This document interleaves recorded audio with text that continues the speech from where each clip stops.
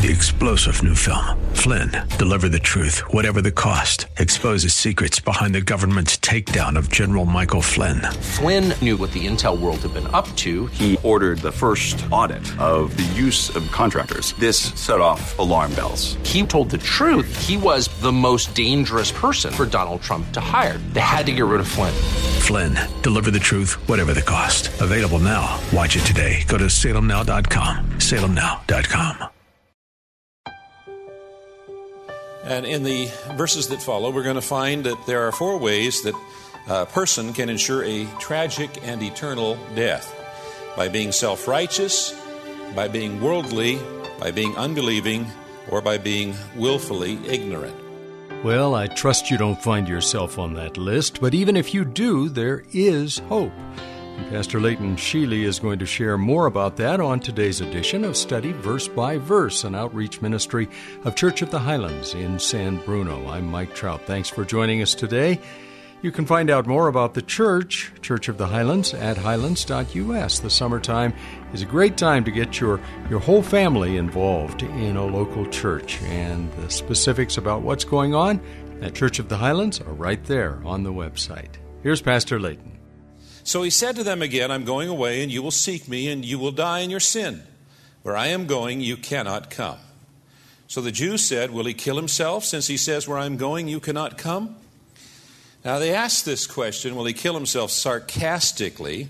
It's interesting that those who were committed to taking his life were the ones who asked if he was intending to commit suicide. They did accurately understand that Jesus was speaking of his death.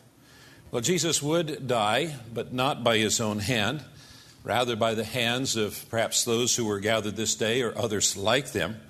But he was not going to the place in which they thought that he was going. He was going to heaven, not hell. Now, the scribes and the Pharisees were the epitome of self-righteous humans.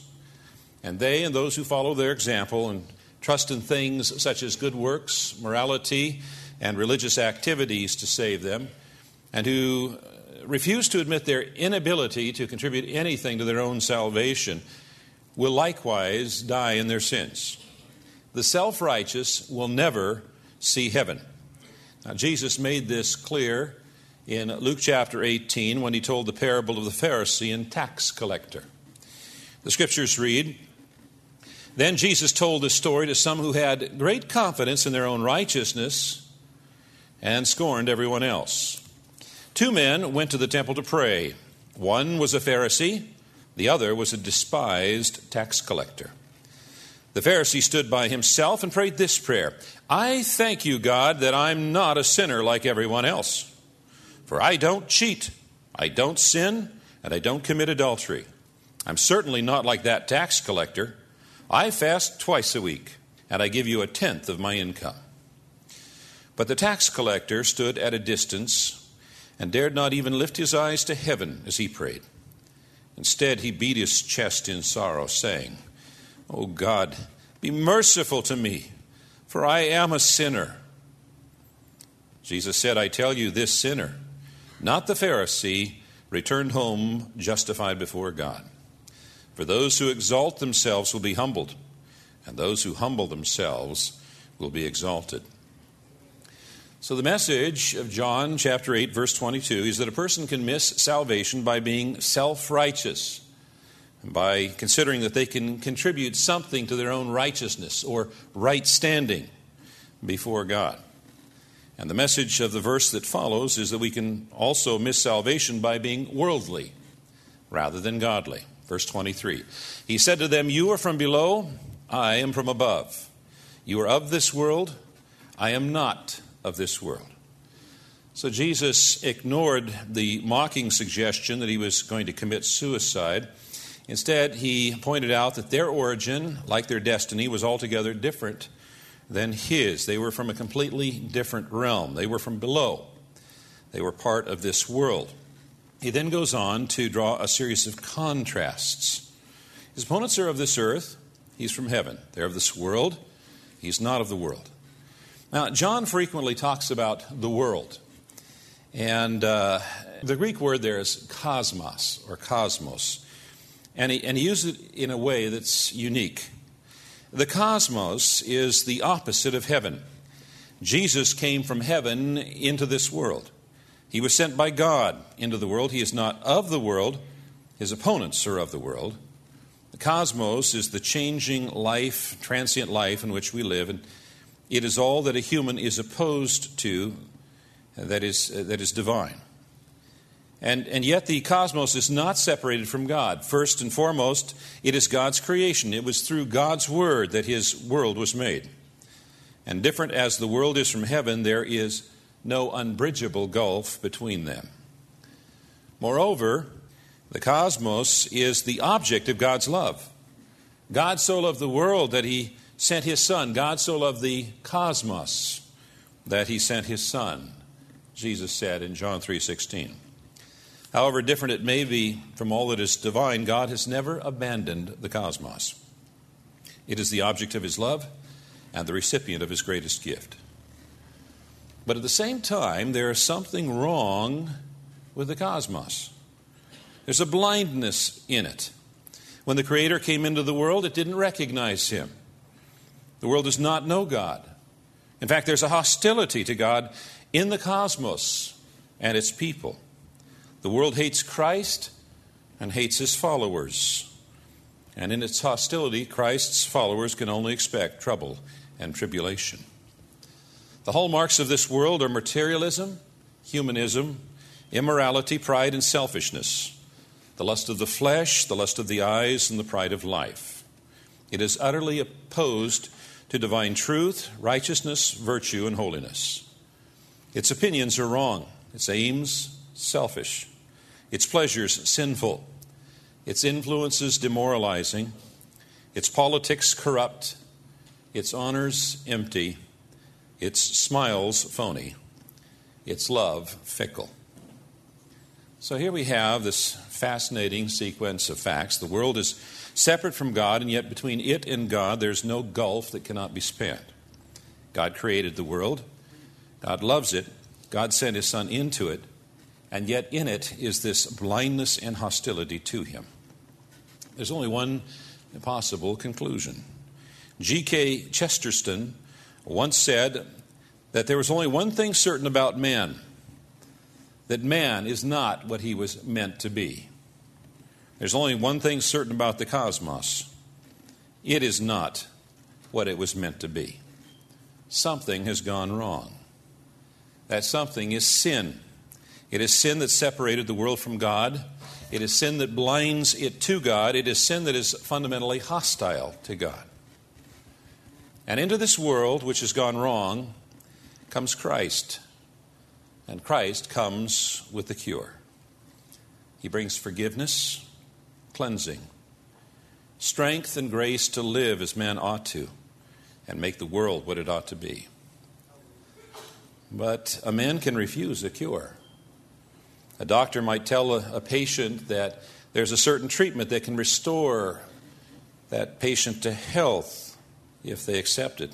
And if they don't accept it, death is inevitable. And that's what Jesus is saying here.